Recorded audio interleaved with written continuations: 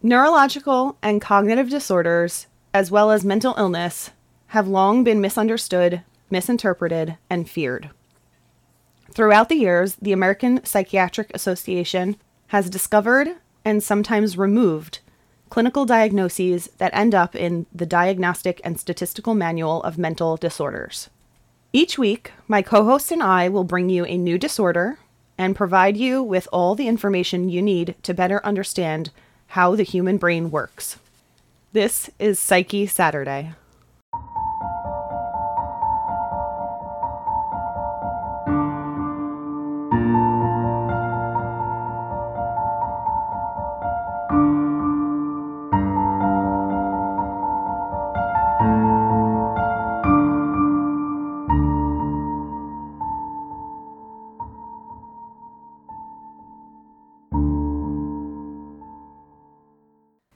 As we continue to make our way through the Cluster A personality disorders, today we will be discussing Schizoid Personality Disorder.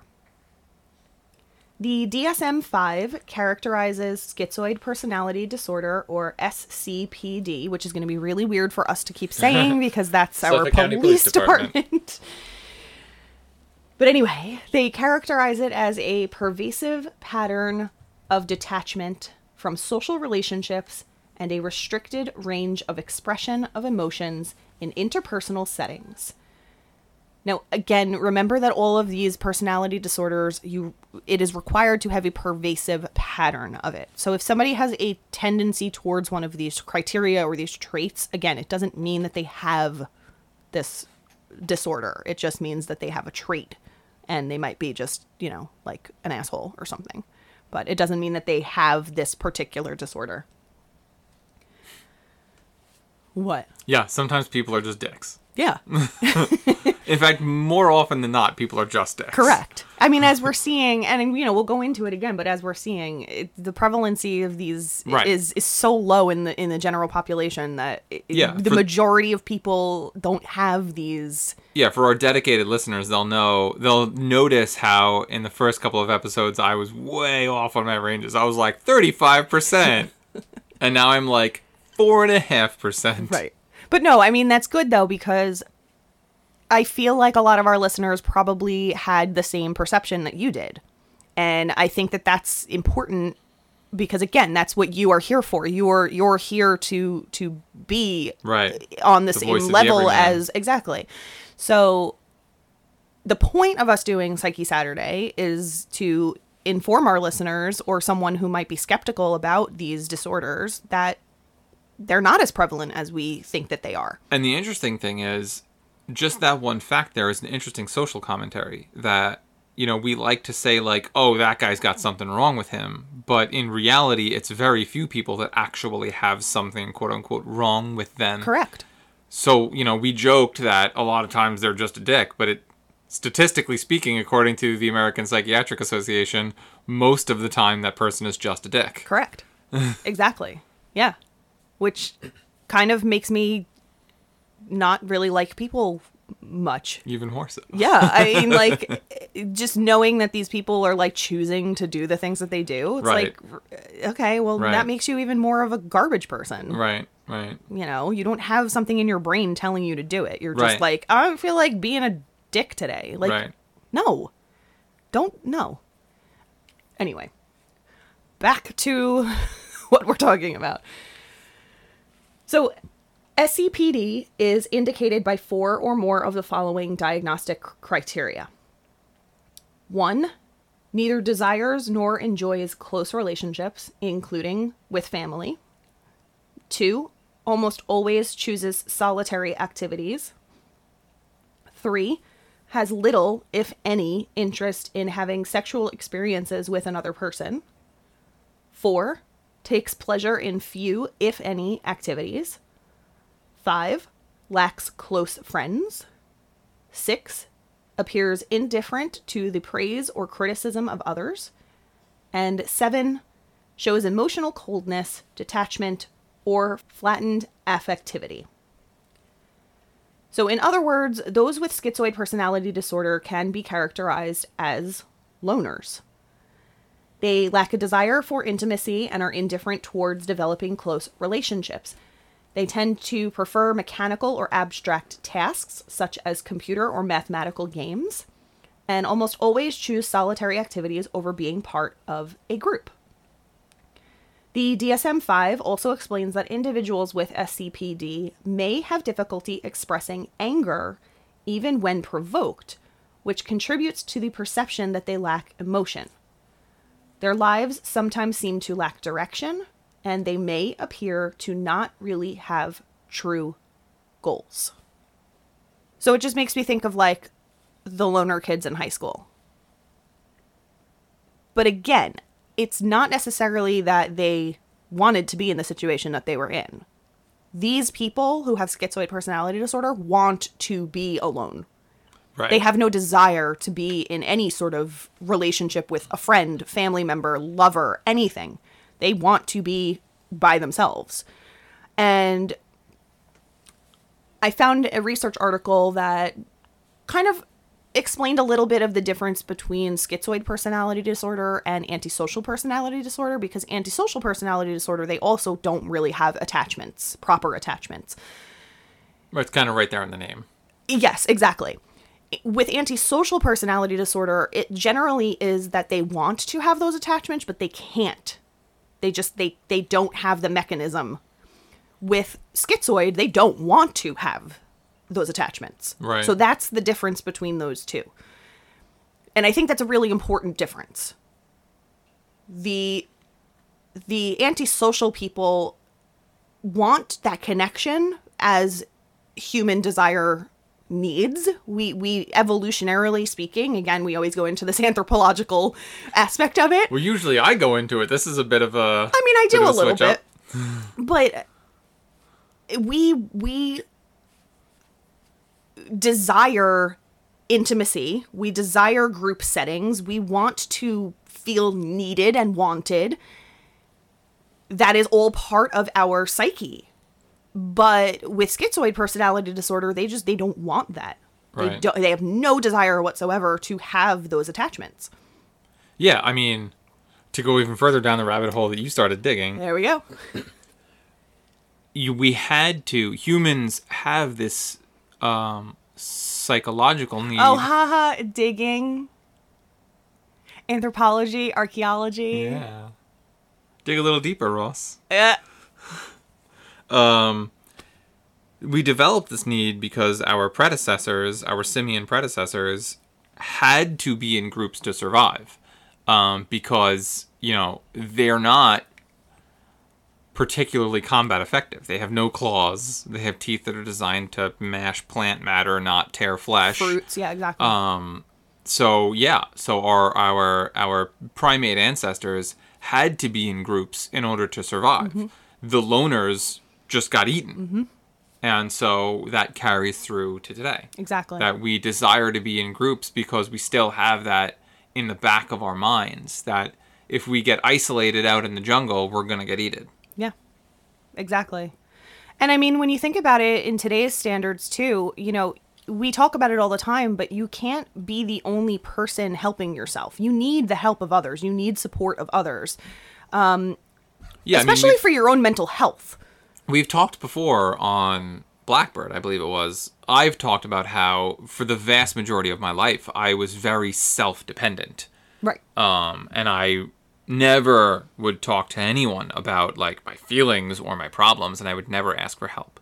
And this was something that I've had to develop later in my life and realize, hey, wow, this is a hugely valuable tool. Right.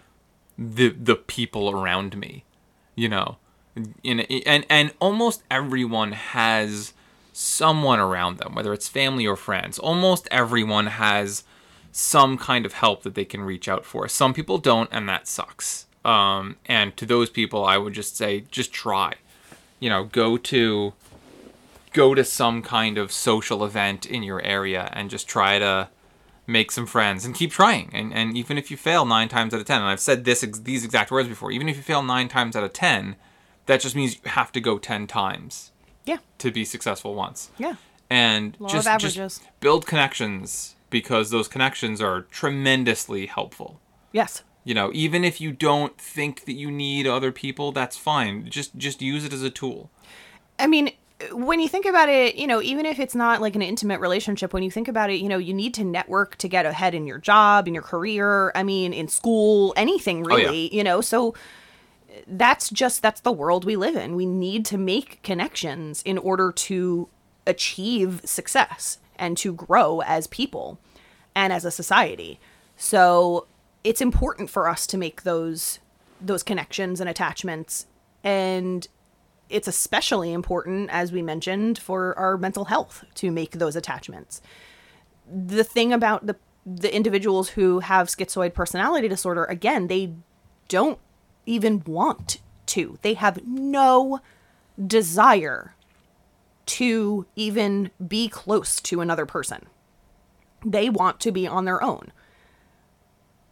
So it kind of puts them in a difficult situation, because it's not even like they are not like others in the sense that they you know, they don't want to be around other people as everybody else does.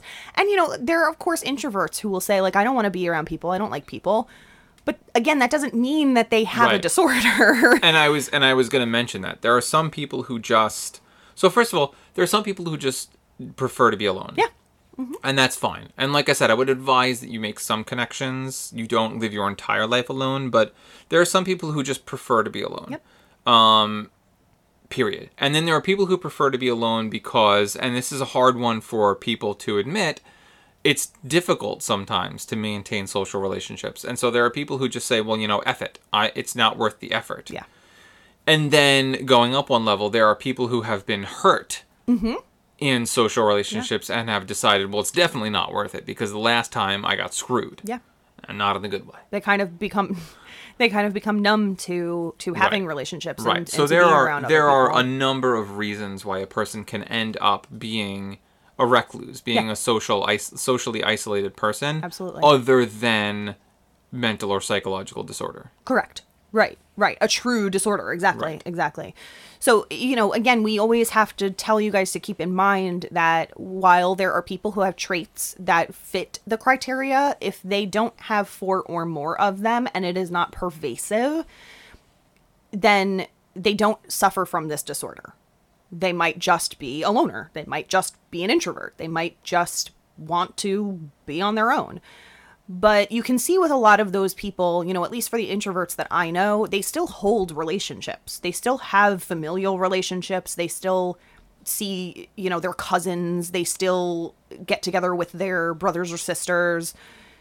It's these individuals, the ones that have this ScPD, don't even want to have relationships with their family.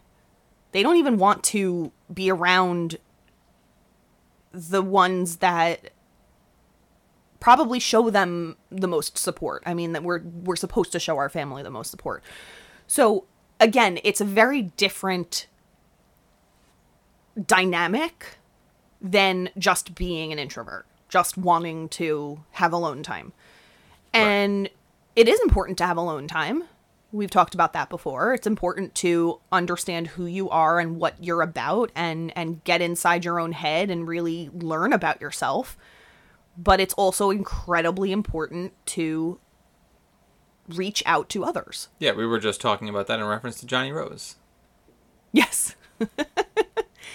You need that balance. Everything in life is about balance. Yes, absolutely. It's the yin and the yang. That's another lesson that I learned at one point in my life. When I was growing up, I was very much, I don't want to say an extremist, but I was very much the kind of person that thought that there was always more that you could push, that there was always an ideal direction to push in.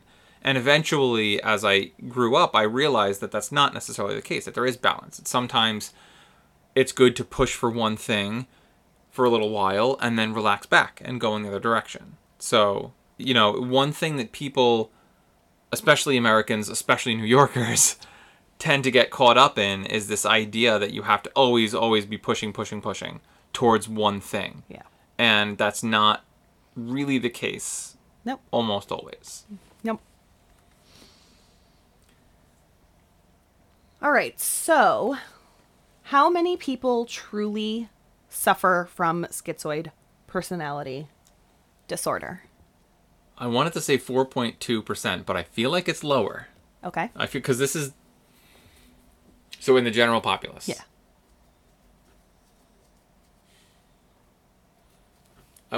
So the number 4.2 and 2.6 is in my head, so I'm going to pretty much split the difference and say 3%. Okay. So according to the National Comorbidity Survey replication, the prevalence is about 4.9%. Oh. And according to the 2001-2002 National Epidemiologic Survey on Alcohol and Related Conditions, and they're the big one. They're the one that does like all of these epidemiological studies on everything. The prevalence is as low as 3.1. Ah, all right. See, guys, I'm getting better at this. Yes, good job, babe. Good job. But what does this mean for criminal behavior? Where do you want to go with that? Okay, so the question is, what percentage of people with diagnosis, with a diagnosis, present with violent criminal behavior? Yeah. So because of the disorder and because it tends to isolate, I'm going to guess on the low side. Okay. And I'm going to say that people who are diagnosed with schizoid personality disorder, 11% of them will show evidence of violent criminal behavior. Okay.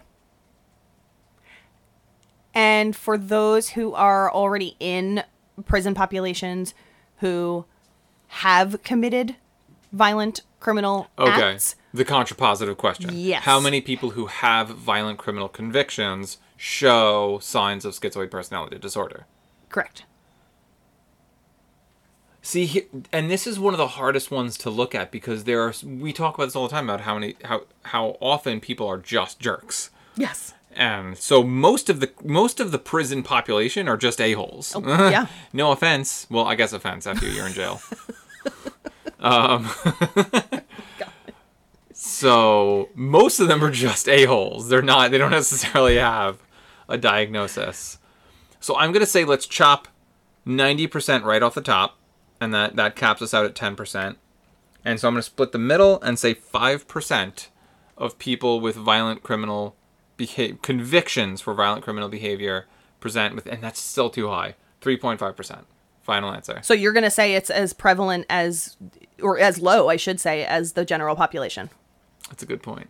Let's go back to my 5%. Final answer. Okay. Doctors Pulay, Dawson, Hassin, Goldstein, Huang, Chow, Grant, et al. And that's a lot of owls. I did that on purpose to show everybody how many doctors are on this research paper. Because I want to make sure everybody understands that the research that we find is from like legitimate MDs, DOs, and PhDs. So there's a lot of doctors on this one. And they came from like a whole bunch of different schools. So they examined the results from the National Epidemiologic Survey on Alcohol and Related Conditions in 2008 to create a literature review encompassing the correlations found between psychiatric disorders and violent crime. What they found was that increased rates of violent behavior were observed among those with major depressive disorder, bipolar 1 and 2 disorders, as well as personality disorders including schizoid, histrionic, paranoid, and obsessive compulsive. They posit that the emotional and relational detachment of someone with ScPD may make it easier for them to commit violent acts without feelings of remorse. Furthermore, this Greek dude, Apostolopoulos. This Greek dude. Apostolopoulos. Yeah, I'm pretty sure that's what it is. Apostolopoulos. Apostolopoulos et al.'s 2018 study of personality disorders among violent criminals in Greek prisons concurs with this original hypothesis. They found that the likelihood of committing a violent crime was significantly greater among those with ScPD. Of those incarcerated for violent offenses, 50% of them were diagnosed with schizoid personality disorder. A study by Koch et al. also posits that ScPD is closely related to antisocial personality disorder for the same reasons as stated above. Novovic et al.'s 2012 study also elaborates on this. Their case study of one individual in Finland who had committed parricide, which is the murder of a parent or other close relative, found that the individual in question had been diagnosed with schizoid personality disorder and was likely going through a peritraumatic dissociation at the time he committed the murders of both his parents. The offender stated he had seen a shadow perpetuating the crimes against his mother and father as he sat and watched. And lastly, Koch et al.'s 2011 study of homicidal and non-homicidal sexual offenders found that of the 166 homicidal sexual offenders, 16.3% of them were diagnosed with ScPD. And of the 56 non-homicidal sexual offenders, 5.4% of them were diagnosed with ScPD. So these studies are all over the map. All over the map. So we have a young man who kills his parents. He claims he was sitting and watching essentially himself as a shadow figure. So he was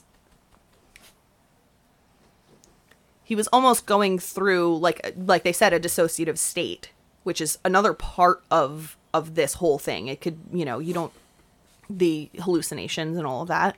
Right, which, correct me if I'm wrong, but schizoaffective gives you hallucinations, yes? It's one of the Schizoaffective marks? is one of the disorders on the schizophrenia spectrum. Right. It's not a personality disorder. No, I understand, but Yeah. I'm saying Yes. One of the clinical symptoms is hallucinations. Yes? Right. Then we have this Greek study where it's showing that 50% of those who committed violent offenses have schizoid personality disorder. And then we have this study here showing that of homicidal sexual offenders. Now, that's a very specific crime. 16% of them were diagnosed with schizoid personality disorder. And then of those that were non-homicidal sexual offenders, we have 5.4%. So it seems as though as the crime becomes more violent, the rate of having this disorder increases. That necessarily sexual offenders don't show the same prevalence as someone who has murdered someone. Right. So I think, I think unfortunately one of the things that we run into anytime we're talking about psychiatric and psychological research is just a limited amount of data and a limited amount of verified and vetted data. And unfortunately what that leads to is these wild fluctuations in numbers. It's like if you ask just the people at work, how many of you like spaghetti and meatballs, and you're just asking 30 or 40 people, you might get only 3 of them that say they like spaghetti and meatballs. That doesn't mean only 10% of the population likes the dish. Right. As anyone who's in statistics or research knows, the larger your sample size, the better. Correct. So I think, unfortunately, especially when we start to really, really narrow the criteria of our search in psychological and psychiatric research, we run into this issue where we're getting a lot of outliers that are considered valid data, and so they skew the results a lot. I mean, I would have a hard time believing that if you had some kind of God-level study where you literally knew for sure what percentage of violent offenders had schizoaffective disorder, or Schizoid personality disorder, that you would end up with a 50% number. Right. That number is clearly incorrect. But again, that study is just, unfortunately, shackled by a limited amount of data available. And then another point that I wanted to make is that this is an example of why meta-analysis is an important field of research, because you can take all these studies that in their own right are perfectly valid studies. They're done by professionals. They're done with perhaps a decent set of data. but they come to these various conclusions, and the idea is that you have to look at each and every study in an area and meld them all together to come to a more generalized conclusion. Right. It's interesting to me because this does not have a lot of research behind it, this personality disorder. You know, we see in things like antisocial personality disorder or borderline personality disorder that there's a lot of research behind those types of personality disorders. The ones that we don't hear about often enough, we hardly have any research behind. So I think it makes people more scared because they don't understand what's actually behind it. So especially with the cluster A's, we don't hear about them often. And when we hear schizoid, people already are thinking, oh, this person has hallucinations and delusions. They're murderous. Which isn't the case. So there needs to be much more research done to look into what schizoid personality disorder really looks like and what it really looks like when it comes to the criminal population. Because there are also comorbidities, there are other personality disorders that they suffer from at the same time. They're possibly not just suffering from one personality disorder. They could have multiple personality disorders. They could have depression, anxiety, bipolar. I mean, they could have schizophrenia. They could have a multitude of psychiatric disorders working against one another. Right. And I was going to say, the thing is, a lot of modern psychiatry is really trying to understand a derived quantity of something that we really don't understand in the first place, which is the human brain. Yes. And we've talked about this before on the podcast about how the human brain is such a simple thing, and yet, and there's a lot of neurology that says, okay, this is Broca's area, this is Wernicke's area, this is your your prefrontal cortex. We think we have a pretty good grasp on it, but really any neurologist worth their salt will tell you, no, we really don't. We don't have the brain unlocked. We don't understand what's going on in there. And so that's the neurology. From there, you then derive the psychiatry and the psychology. Right. So when we're talking about psychiatric research and psychological research, we're talking about something which is based on deriving conclusions from another thing which we're not entirely certain of. Right. So it's a guess based on a guess, effectively. Right. It's a hypothesis based on a hypothesis. Exactly. So like you said, we try to find reasons for people's aberrant behavior, and it's hard to say why. And so there's a lot of gray area. There's a lot of you can't say this person has this psychiatric disorder, period. Close the file. Right. A lot of times it's, they show some of this, yes, and they show some of that. And then you review the file a year later or 6 months later, and you're like, well, actually, I'm kind of seeing this too, yep, and maybe not so much of this. And then you look at the file again a year later, and then, the person's actual behavior has changed because the human mind is dynamic. So it's like, not only are you continuously updating your understanding of the data that you've got, but you're now being fed data which looks different. Right. So in truth, the job of a psychiatric scientist, someone who's the people who are writing the DSM, that's a really, really difficult job. Yes. To be certain about. I mean, I would imagine that if I were on the team that was responsible for revising the DSM, I would go home every night I don't freaking know what we got done today. Honestly, do you feel comfortable, yeah, Bob? No, I don't. Right. We just did the best that we could. Right.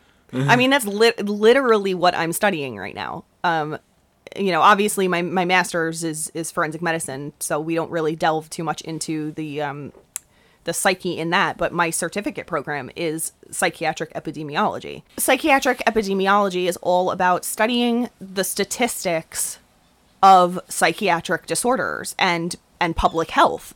So what we're seeing in society and how prevalent certain psychiatric disorders are. So I'm literally in this every single day. And I can tell you just from that bird. Wait, Why? He has something to say. He does have something to say. He wants to participate. Just from doing grand rounds and reading these articles and watching these videos, and now the numbers are already there. This is what we're watching in grand rounds. The numbers are already there. I can tell you that for most of it, we still have discussions in class that are going like, well, I don't understand why that number came about. I don't understand why this research did what it did. I don't understand why they didn't find this in their research, or why they didn't conduct it this way, or why are the methods this. There are so many questions still out there about this kind of thing. We would spend the rest of eternity doing proper research to find different numbers all over the place. Right. It's not an exact science. And we have to understand that, and we have to take everything, all of these numbers with a grain of salt.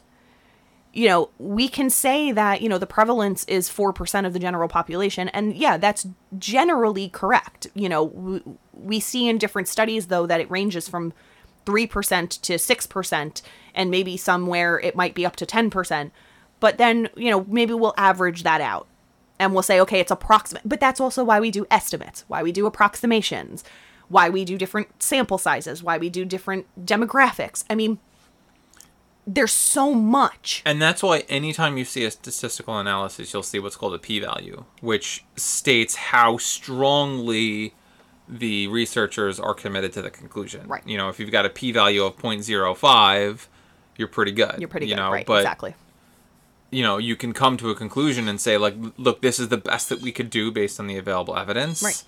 And we're pretty sure this is right, or like, you know, but exactly. it's the best that you can do. It's what we got from our statistics, from our research. Exactly. So that's why I like literature reviews, because I'm going on a tangent now and I'm sorry, but like literature reviews take into account a bunch of different studies that have been done and sees if there is correlation between what they all say.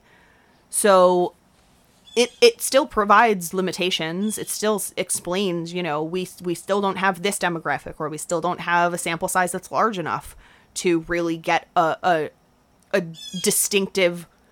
By the way, that is the blackbird number. Yes. He has joined. Finally. So again, you know, we give you these numbers and we give you these research articles, but nothing is definitive. Nothing is definitive. Right. Yeah, it's I don't want to say the word heuristic, but it's a derived science. Yes. It's the kind of thing that no one, even the most accomplished psychiatrist, can tell you, 100%, this is what it is. You just can't. You know, people often think that that's the case with anyone who has doctor before their name. That this person knows what they're talking about. This person spent all that money going to school, so they can give me an answer. Bam, this is what it is. But the fact is, even in medicine, which is fairly well understood at this point, even in medicine, there are a lot of times when a doctor will tell you, I can't tell you exactly what's going on. Yeah. I can tell you what the numbers are in all your tests.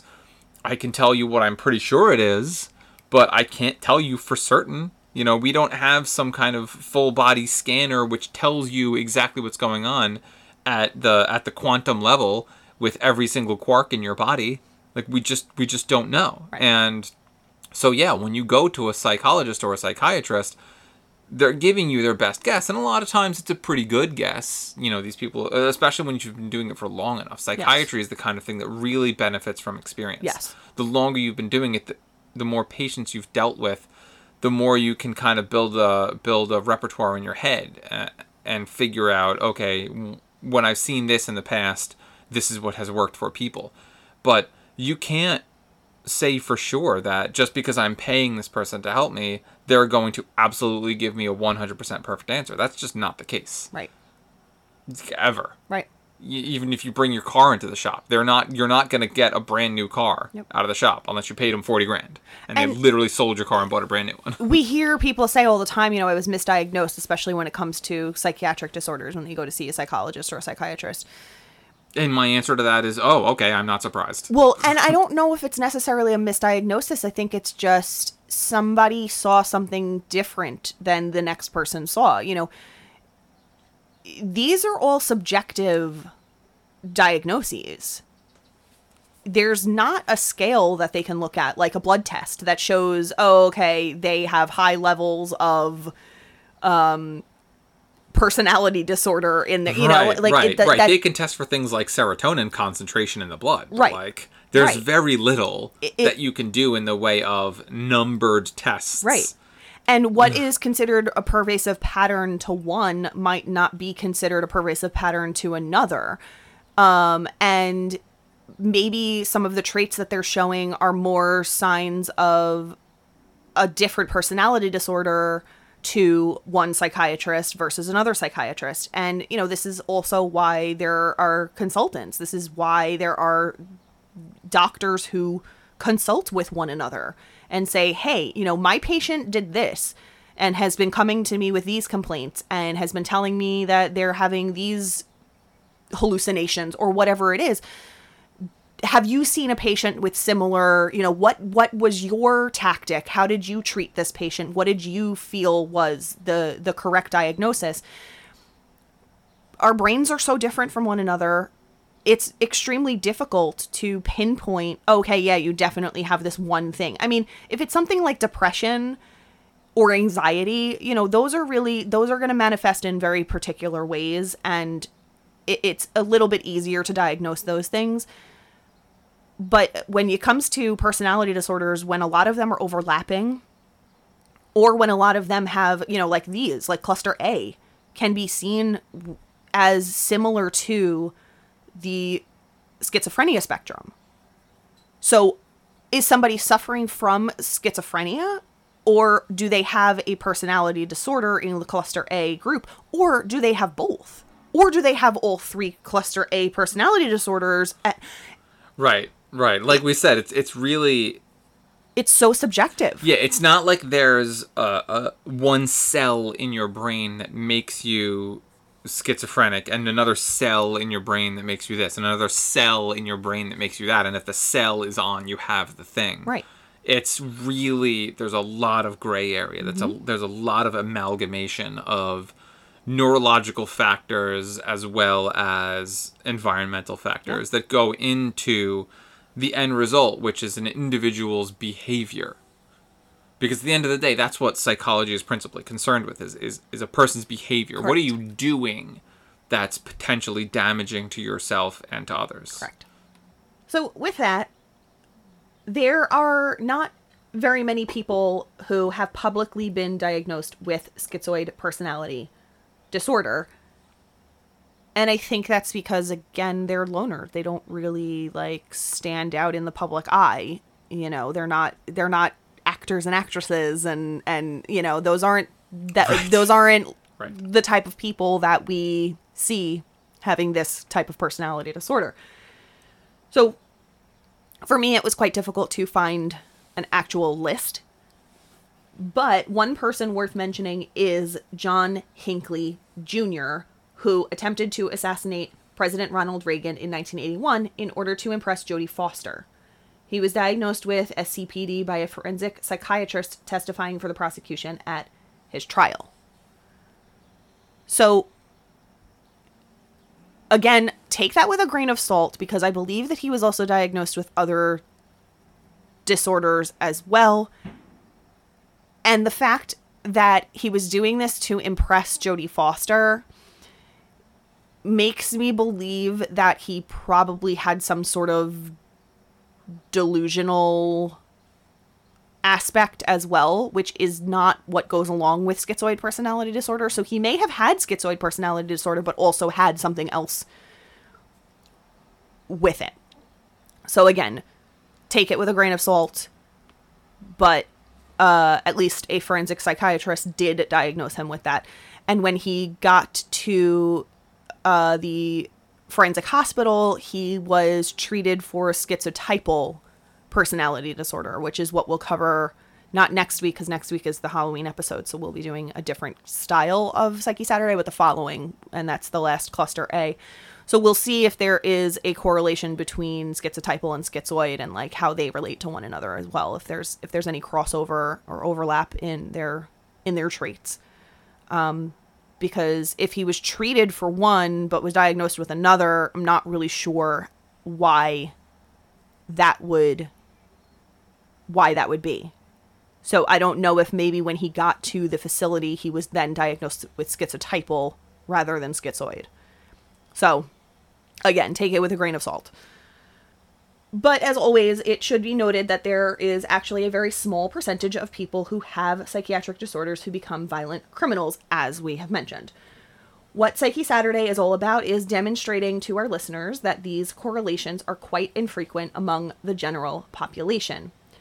And with that, it has been speculated that some incredible minds within many different fields may have tapped into this disorder. I shouldn't really say many different fields. I'm going to say science.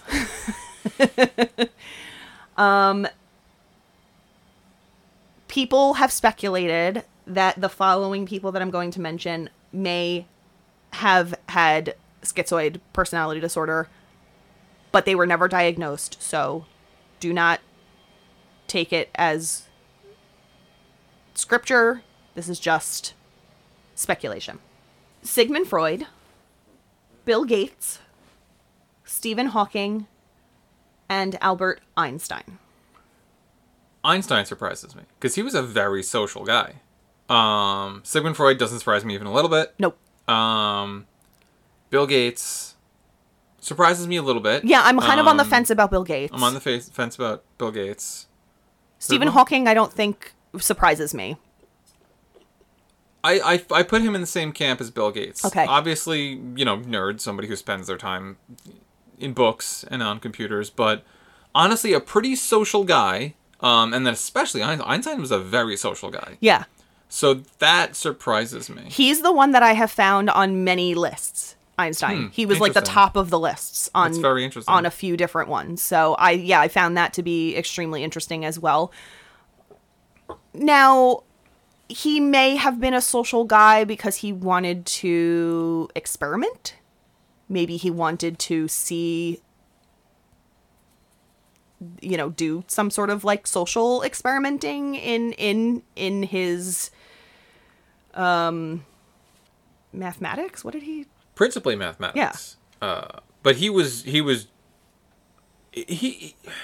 standard nerd. Yes. Yeah, he may have had interest in social dynamics as well, but principally he was a mathematician. Yes, right. So I mean, we don't know these people personally, so it's not an easy thing to say. But yeah, I'm gonna go out and say that Freud is not at all surprising to me. Not even a little. Like, I wouldn't be surprised if he truly did have schizoid personality disorder.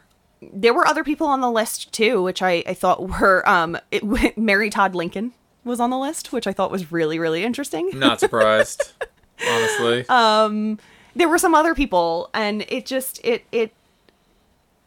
again, these could just have been introverts.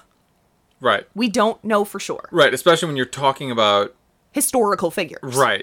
Because not only is there not that much data, but the value of data collected 150 years ago is pretty questionable.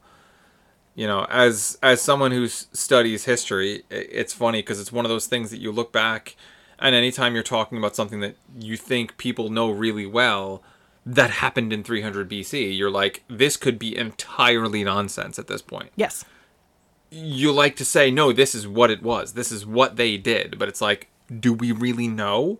Because we're going based off of a clay tablet that survived an explosion that was written by a guy who lived 500 years after it happened, and it was then curated by a religious institution that had their own motivations, and then it made its way into a museum for the next 1,000 years until somebody uncovered it in the sands in Turkey, where it stayed for the next 500 years, and now some guy in 1912 read it, and it's like, So, yeah.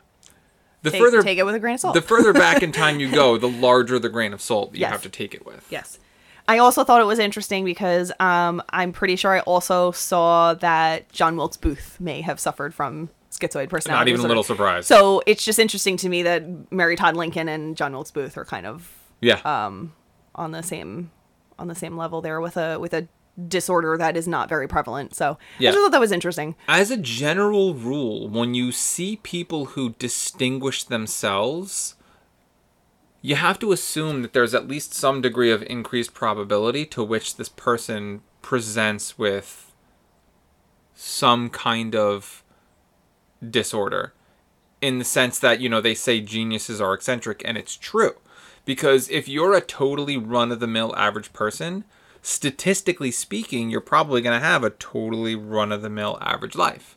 And that's cool, don't get me wrong, I'm not trying to talk smack on those people, but I'm just saying, the more normal, quote-unquote, you are, the more normal a life you're going to have, and thus, the less you're going to stand out into a crowd. Right. So, whether that's positive or negative, I mean, we talked about Elon Musk on one of the other podcasts. Yes.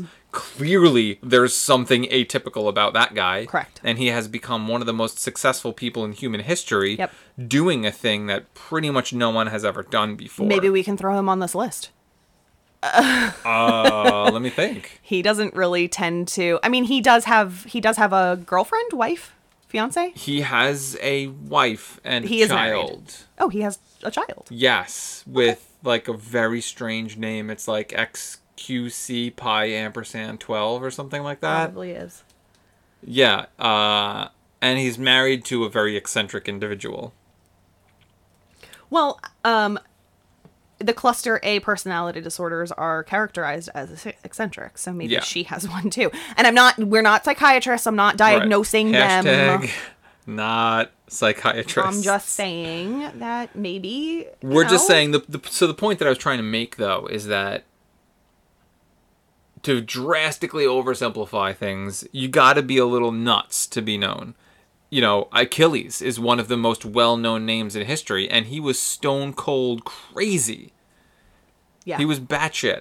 But that was the point. That was the point of Greek heroism in the heroic age. In the Bronze Age, was they wanted their name to be known, so they just did all the craziest stuff they could imagine, just so that 3,000 years later, people would be talking about them. And we are. Yes. Okay, so Elon was married to an author, Justine Wilson. They separated in 2008. Oh, and their first son died of SIDS at 10 weeks. I did not realize that. Oh. They later had 5 sons. Oh, wow. Via IVF. Twins in 2004, followed by triplets in 2006. They share custody of the 5 sons. So in 2008, he began dating Tallulah Riley. In 2010, they got married. They ended their relationship in 2012. They remarried in 2013. He filed for a second divorce in 2014. The action was withdrawn. Divorce proceedings were again underway in 2016 when she filed for divorce. And they finalized the divorce in late 2016. He is now dating Canadian musician Grimes, who looks like she's 12. So now I need to find out how old she is because... Okay, she's 32. She looks like she's 12. In January, she announced she was pregnant with their first child, gave birth in May, and so they named the child... It's pronounced X-A12. The name was deemed illegal under California law because it contained characters that are not in the modern English alphabet, and was then changed to basically the same thing. This drew more confusion as AE, the A that's connected to the E, the digraph, is not a letter in modern English. The child was eventually named Xaeaxii with X as a first name and Aeaxii as a middle name. So the name is X-A12. And it's spelled... Right. Eccentric. Yeah. I mean, and he can't really hold down relationships clearly. So maybe there's something there. Definitely some stuff. We could make a whole series of podcasts on him. And keep in mind, we're not trying to talk smack. Elon is my dude. We love Elon Musk. But I would love. Joe Rogan had him. We should see if he'll come on our podcast. And we should just pick his brain. I would love to. For like 8 hours. I would love All you gotta do is roll a blunt, and apparently he will just go. I mean, we don't... Gummies? Will gummies work on him? We can get some stuff, don't worry. I know people. I know we know people. No, I would love to pick that man's brain. He's... Yeah. I mean, I'm sure at some point we're gonna talk about A Beautiful Mind, the movie, and, you know...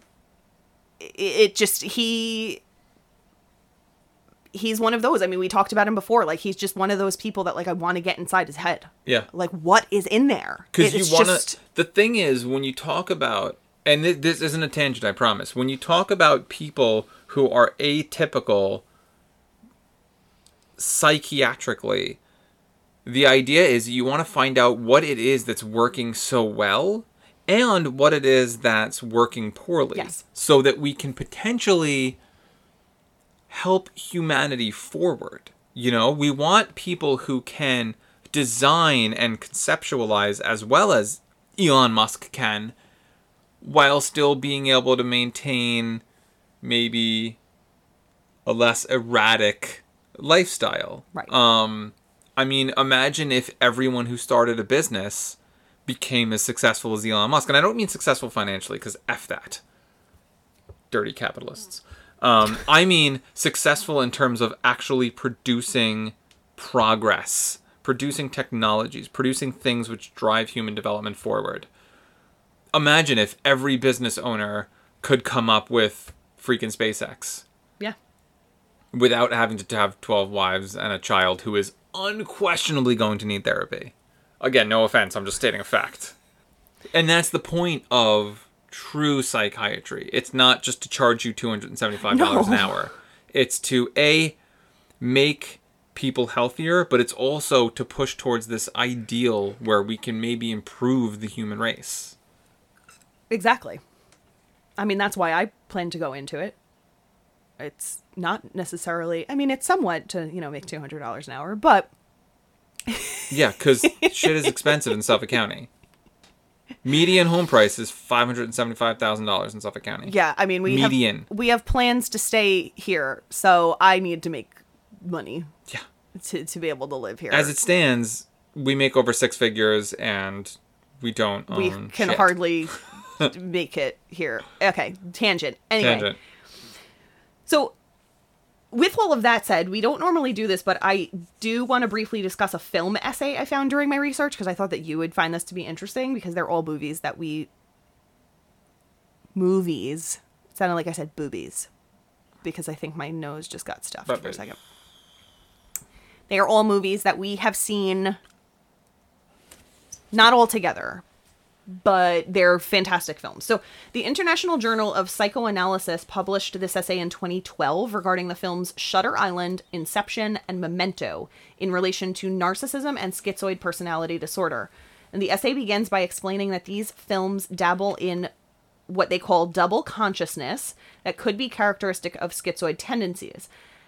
And if you have not seen any of these movies, I do not want to give too much away, so I'm not going to spoil anything, and I'm not really going to go into what the film essay says, because it's going to give spoilers.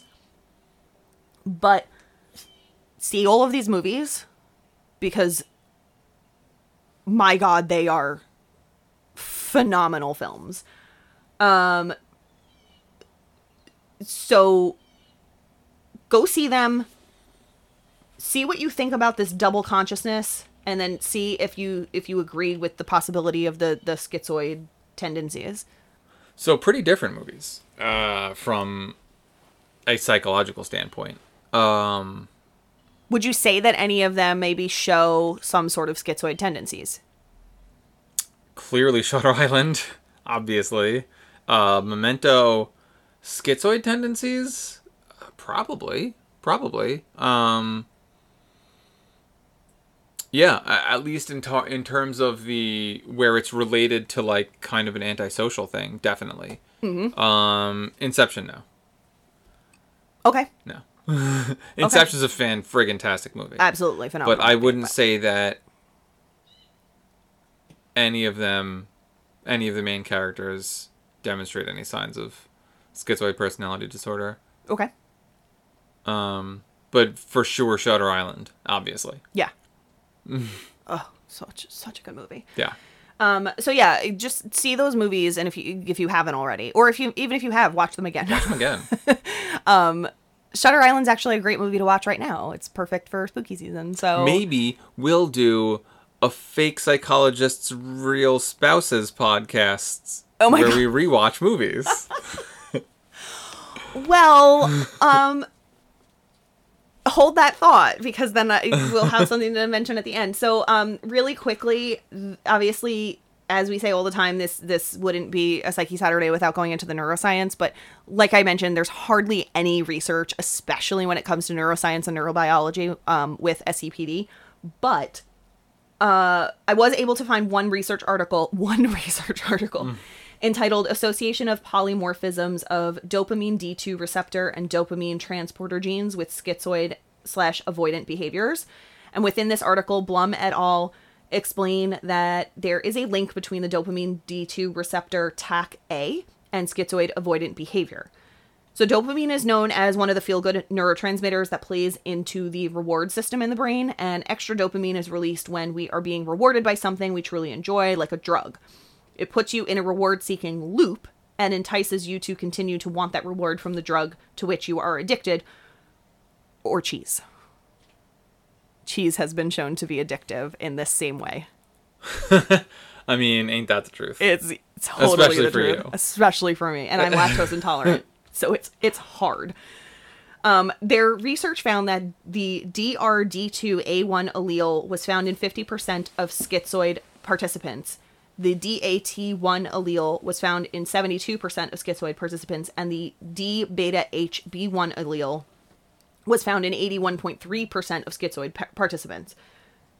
They explained that while those with ScPD tend to be non-affective, depersonalized, and self-deserting, it is indicated that a significant number of probands tend to alleviate the symptoms of dysphoria by seeking out pleasure through outrageous acts of violence.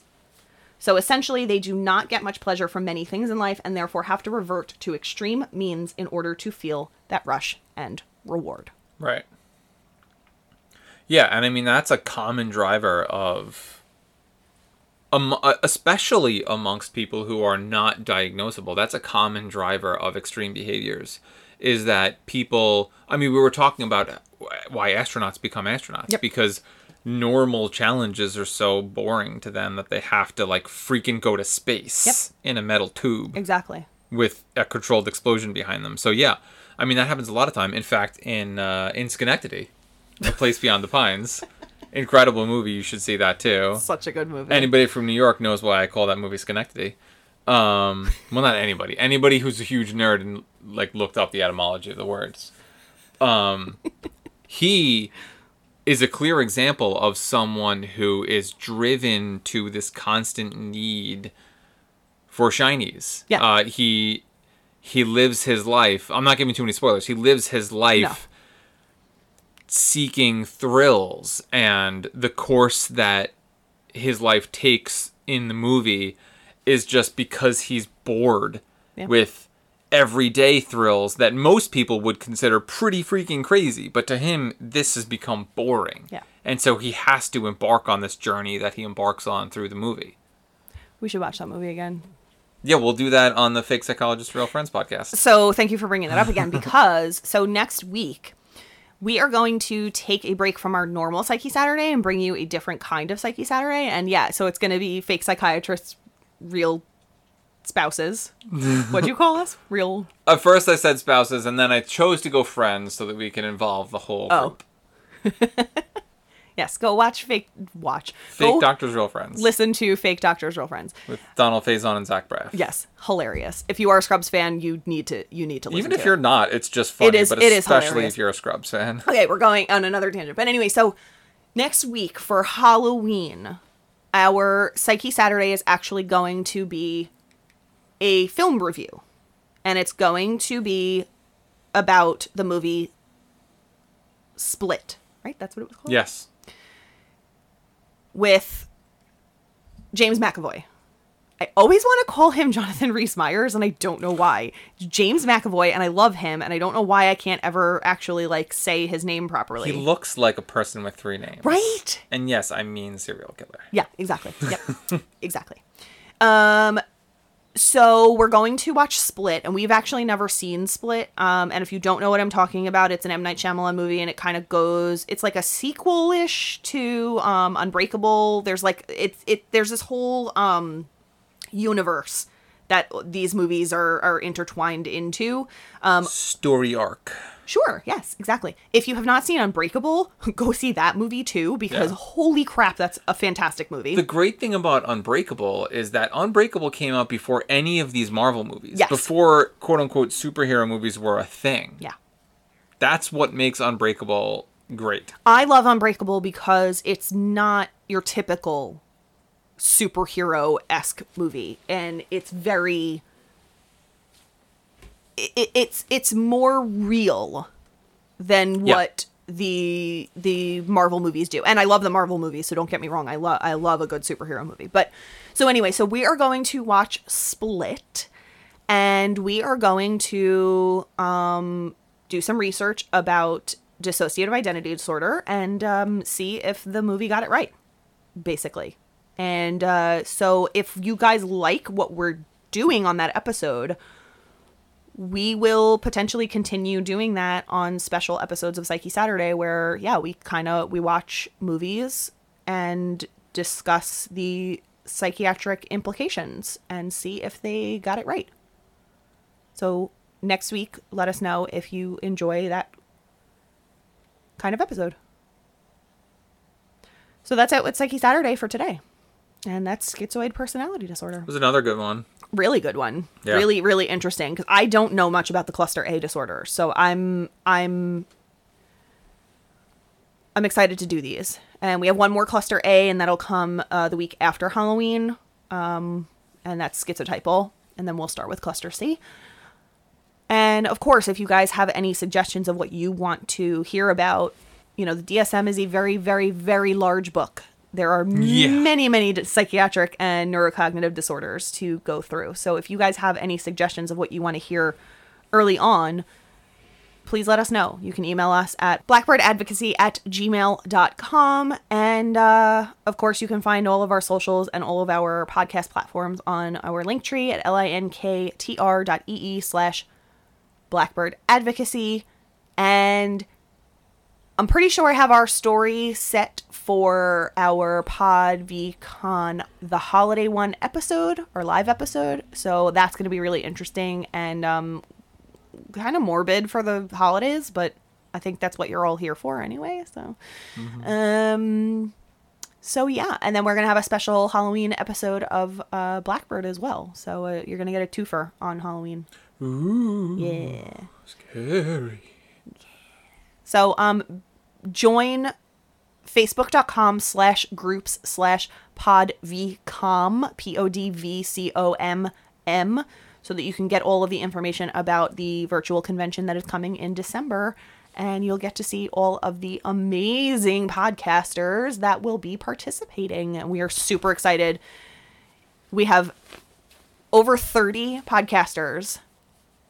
And I believe that has now doubled what we had in August at our first convention. So we are extremely, extremely excited about this convention that's coming up. And we have some great panels also that a lot of those podcasters are going to be part of as well. So that's it. We'll see you tomorrow for our Blackbird. Adios, amigos.